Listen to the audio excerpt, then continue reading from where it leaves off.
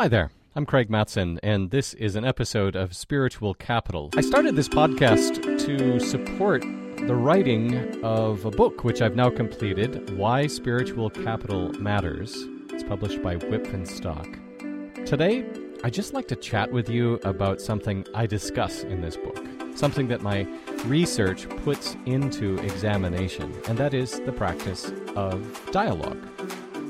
One of the great taken-for-granteds of leadership today is that whenever you encounter a problem, authentic, one-on-one, face-to-face, knee-to-knee conversation is something of a cure-all. For us, dialogue is almost sacred. In fact, if you're going to talk about organizational spirituality with folks, you're going to find that face-to-face conversation is often seen as something of a pathway, a spiritual pathway. And no wonder. I mean, the sheer pace of contemporary life makes us long for real connection between self and self. The profusion of messaging today makes us long for that same sort of spiritual connectedness. But my research actually questions the possibilities, the practicalities of heart-to-heart dialogue.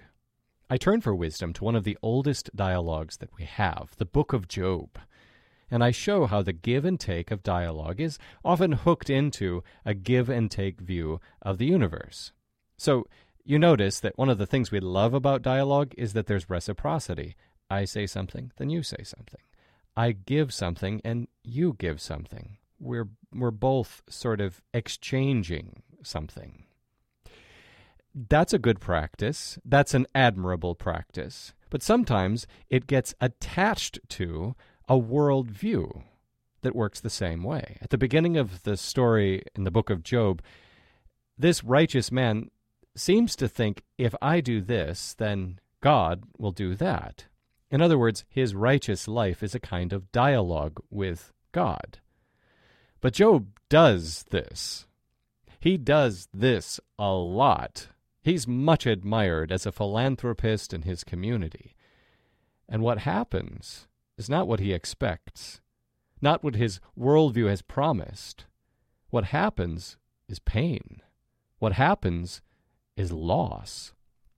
That's not where the dialogue leaves us, of course, because at the end of the book of Job, after his excruciating conversations with his friends, after his overwhelming conversation with God, he is pulled back into community. Not community in which he is celebrated and revered as the astonishing philanthropist, but rather the mutuality of community in which everyone is a giver, everyone a receiver.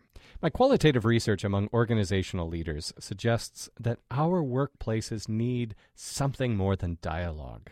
And so my book, Why Spiritual Capital Matters, invites you farther than the reach of a quid pro quo exchange, much farther than a quid pro quo view of the universe, and instead invites you into the spiritual capital that arrives with multi-log and extends to mutuality.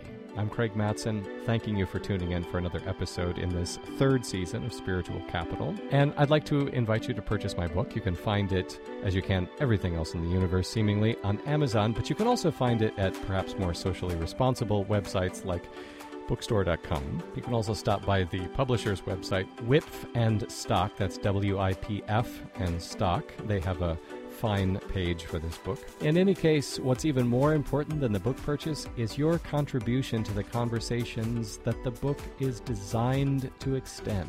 If you have such a contribution, I'd love to hear about it. Drop me a note, spiritualcap@gmail.com.